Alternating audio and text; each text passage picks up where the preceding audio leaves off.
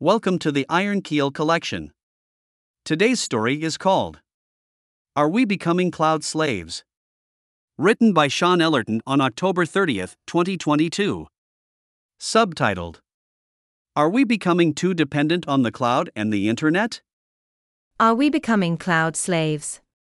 For those readers expecting a raunchy article penetrating the dark world of online sex and virtual BDSM environments, will be sorely disappointed, I'm afraid. I'm referring to our worryingly increasing dependence on the cloud, or the Internet. I use the term interchangeably considering that most Internet usage involves some sort of interaction of stored information held in the ether on third-party host providers connected via the Internet. We have, in essence, a new master and slave relationship with the cloud, where the master represents that collection of entities including big tech, corporate interests and those, in general, who want to rake in the money by enticing us to invest in new products, often through annual subscriptions, which look economical and cheap on the surface. The slave, of course, represents that individual ingesting that daily dose of social media, much like a modern-day form of soma as portrayed in Aldous Huxley's Brave New World. Or perhaps that business targeted by aggressive online product marketeers, pushing the narrative that the panacea of all your IT issues will be solved through low-code cloud solutions, many of which turn out to be simply expensive tools for gullible investors. Much has been written about the worrying trend of increased day-to-day immersion from reality to virtual reality. One of the most poignant novels written about the subject is Ernest Cline's Ready Player One. Written in 2011, it depicts a world that has declined into stagnation, and the masses are hooked into a virtual universe called Oasis, where they are educated, earn credits through doing work, play games and socialize with others through avatars.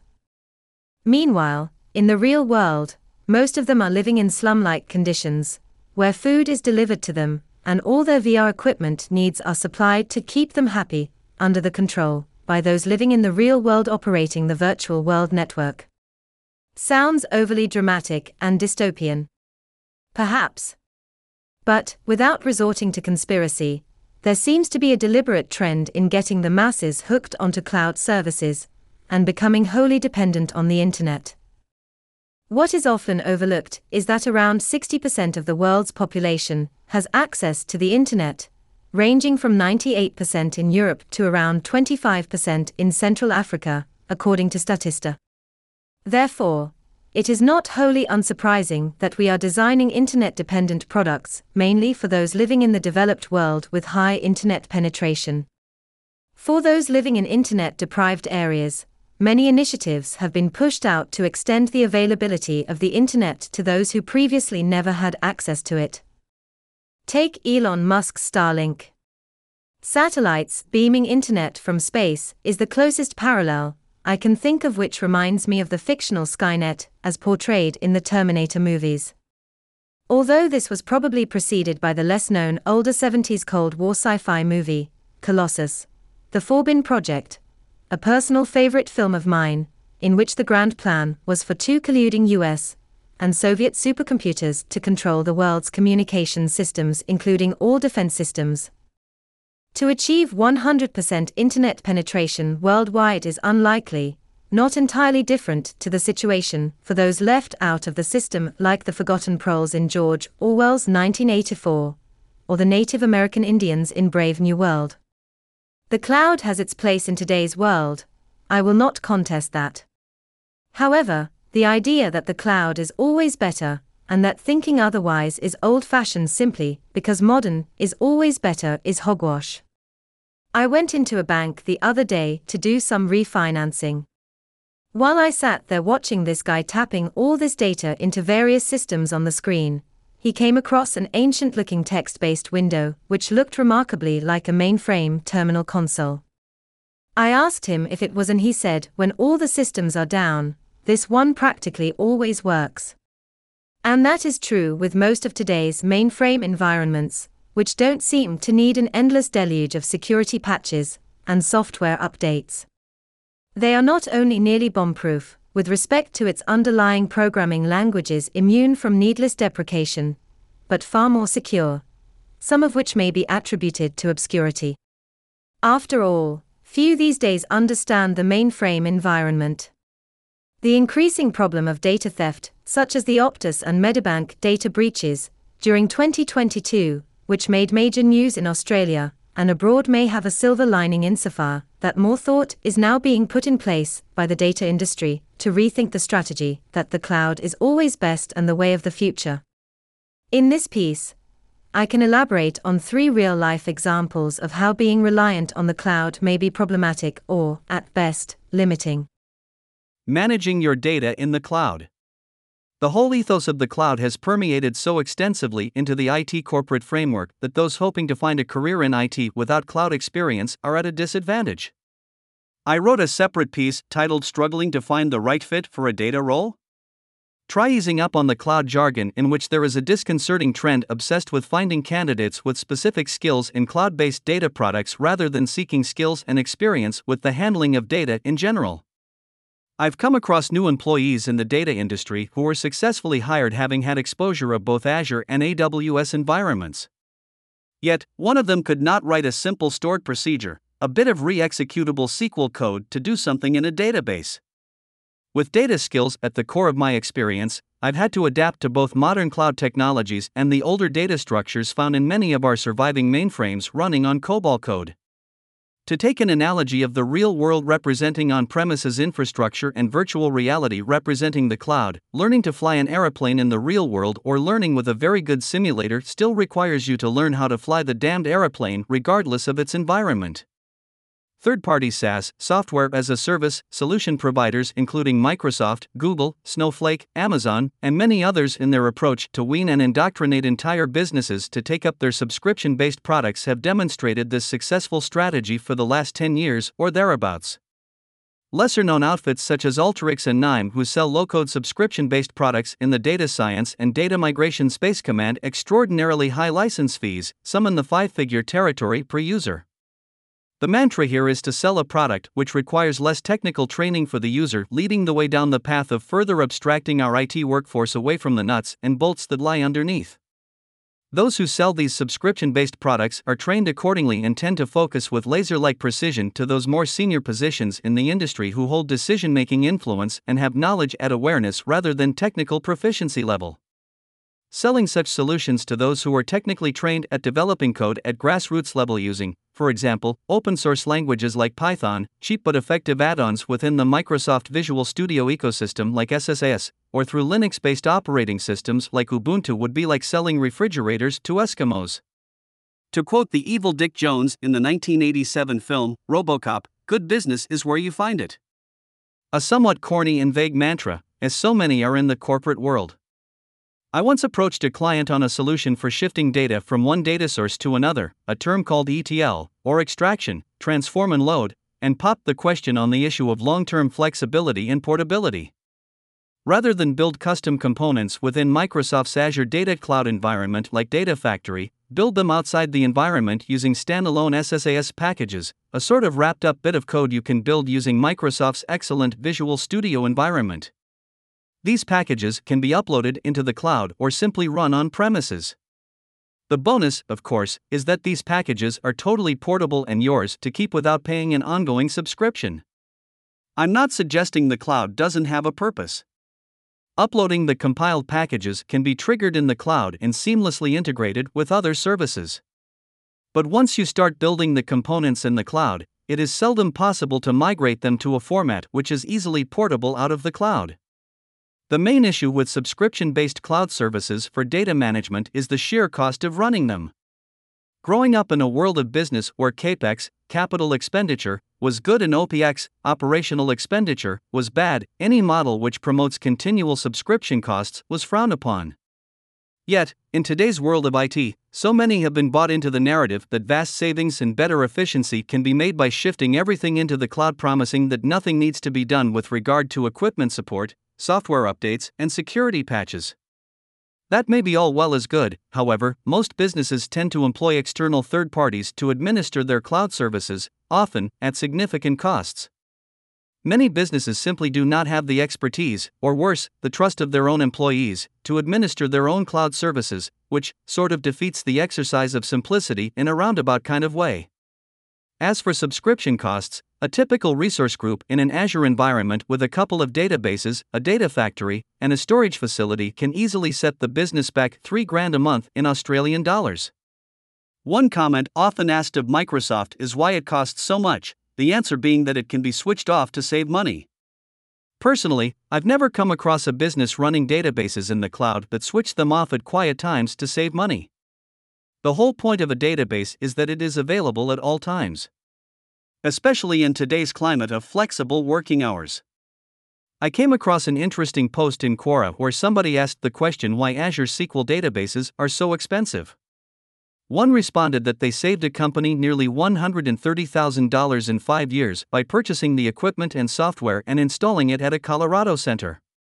The monthly subscription for the Colorado center, the initial cost of the equipment and licenses, and maintenance and upgrading of equipment was significantly cheaper than the equivalent power of the Azure subscription model. Readers at this stage may think that I'm anti-cloud, but rest assured I only seek the best solution for any given circumstance.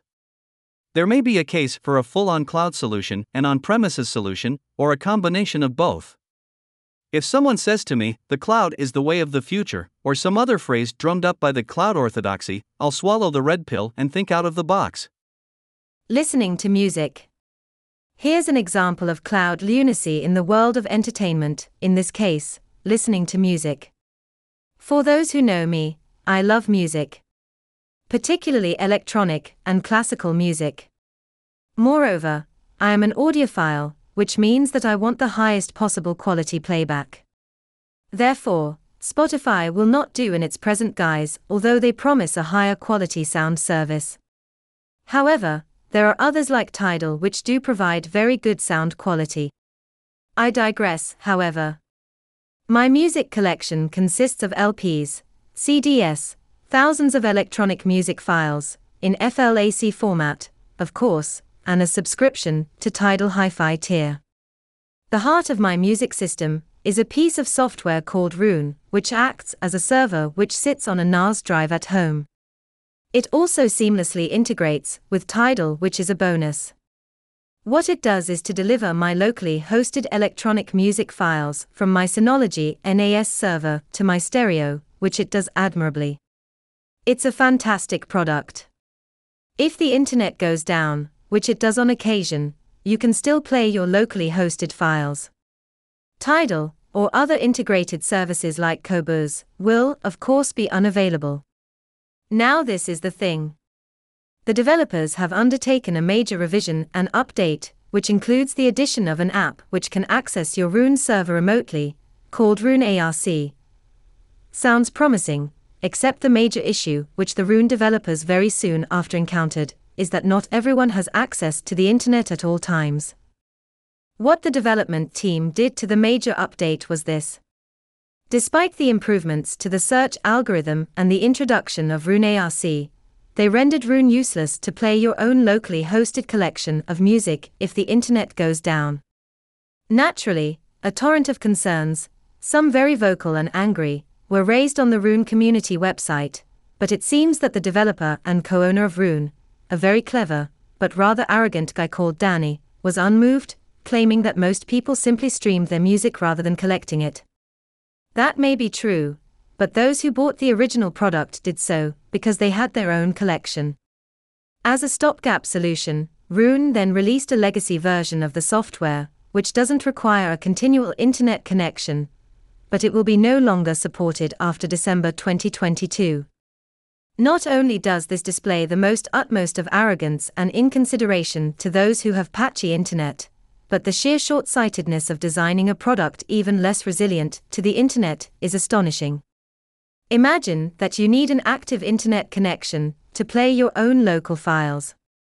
Not surprisingly, many who have monthly subscriptions to Roon have sought alternatives that don't require a continuous active internet connection. Purchasing stuff from retailers. The last example of when we become too reliant on being electronically connected is in the retail trade. If you remember the days of the manual credit card machines, the ones where you swipe the credit card with a handheld machine which imprints in triplicate the proceeds of the sale. You will also remember that you don't need an active line of communication to proceed with the sale. I haven't seen any for quite some time, nor do I know if they are even supported anymore by the credit card companies. But I have been in several situations in the more remote of areas in Australia where the credit card facilities were unavailable and I had to resort to cash. Again, this is all well and good, but those hole-in-the-wall cash machines are disappearing at an alarming rate. Our local shopping mall had 3 major banks, and now there is none. Moreover, we are being coerced into a cashless society, so we have become even more dependent on carrying pieces of plastic or using our phones. But without cash or some other manual way of doing a purchasing transaction, we are completely reliant on the internet or, at least, an active phone line. Final thoughts. I predict there will be a trend in reintroducing on-premises equipment in light of the exponential rise in data theft and hacking. Furthermore, with each spawning of some new premium cloud-based service bringing in a flurry of excitement, I believe there will, likewise, be a revival in the world of open-source products beckoning those with core programming skills, many of which are sorely needed in today's IT market. There are so many high-level low-code products on the market today that it is nigh impossible for anyone to know them all. Most of these products require an extensive knowledge of how to navigate through the menu structure and understand the graphical user interface, each of them, often, decidedly different. Sometimes deliberately different, as was the case with SAP when it was introduced many years ago. This creates a bit of a problem for recruiters who struggle to identify very specific skills in an ever-diluting market of competing products. Conversely, it may present issues for job seekers who have these specific skills to identify an employer who needs them. Another trend I predict is more emphasis on teaching some of the hardcore programming skills to school and college students, such as C++, Python, SQL, PHP, Java, and wait for it, COBOL, that old dinosaur with 800 billion lines of code used by organizations and institutions worldwide as of 2022. Anyone armed with familiarity with some or all of the above will, most certainly, be a prized asset in the IT industry regardless of having any cloud experience. Most certainly, such extensively portable skills are being snapped up by those mastered industries creating these lucrative cloud-based low-code solutions, while businesses, the slaves, who are spooked into purchasing the product, just needs those skills of the SaaS vendor on knowing how to use them. We also assume that most everybody has access to the internet, and with the case of music and video, more of us are streaming rather than collecting material. But this is getting interesting, because many of us are subscribing to too many services to get the content we want, something I previously wrote about during 2019.